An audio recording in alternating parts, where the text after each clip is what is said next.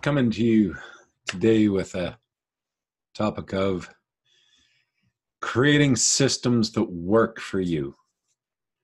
And that's such an individual experience. And when you find something, I heard this a few weeks ago at a conference, when you create something and when you get something that works, do it again and do it again and do it again and do it again. So when you have that breakthrough and you find something that's working for you, you create a system that works for you, do it again and do it again and repeat what's working for you. You don't have to reinvent everything about your life. Where you're at is just fine the way it is. We know we want change in our life. Every single person that wants change in their life, typically that's every human being. Not because there's anything wrong with where we're at necessarily. Now, sometimes there's a lot wrong with where we're at. But on the odd occasion that things are okay where you're at, we still want growth. And that's the nature of nature.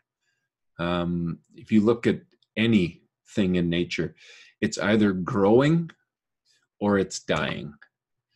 There is no point at any of our experience where we get to a point and we stop and we're okay. We're either growing or we're dying. And I know I've experienced that in my life where I definitely was dying. Dying inside, dying to my dreams, dying to my true self.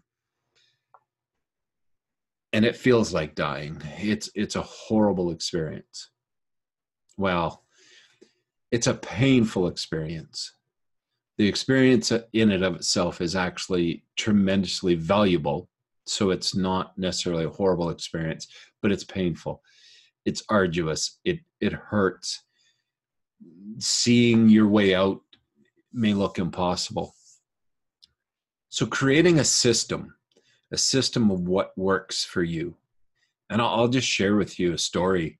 So when I was down and out, feeling horrible, feeling like life is over, nothing worth living for, lost hope for just about everything in my life. The only hope I had was that I'd be able to see my kids. And that hope was pretty dim. It was touch and go that I was allowed to see my kids for a stretch, and very heavy weighted time.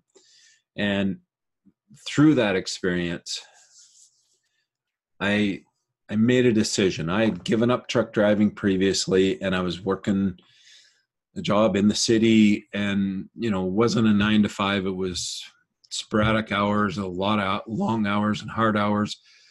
But I made a decision, and that decision was that I was going to change the way I thought, change the way I was thinking by putting different information in so that I could get different results out.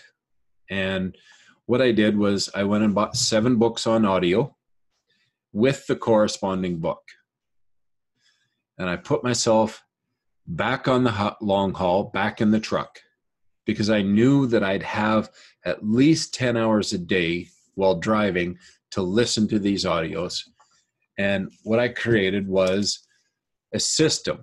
So I took the audios, and then I took my book, and in my books, each one of them, the first stretch of my journey, the first part of my journey was to number my books so that as I was listening to the audio and I came across something in CD1 and corresponded with the track number 6 being where I was at, and then I would take and I would highlight. That's cool, it's see-through. But I would highlight and then write what that meant to me in the side at follow-up in the evening. So I listened to the audio. When I had an aha moment or something that was said in the audio that really impacted me, I used a wet dry marker and I'd write on the windshield while I was driving so that I wasn't losing sight of the road. I'd use a wet dry marker and I'd write on the windshield in front of me something that impacted me in that chapter and tracked in that CD and track.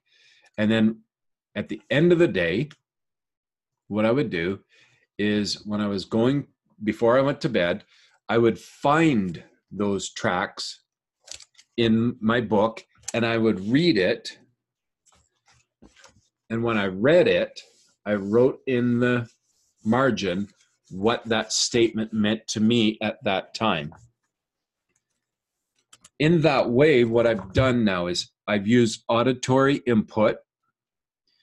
I've used kinesthetic input by writing notes, and I used visual input by reading the verse, what I had impact from. So I was using as many of my senses as possible to put different information in.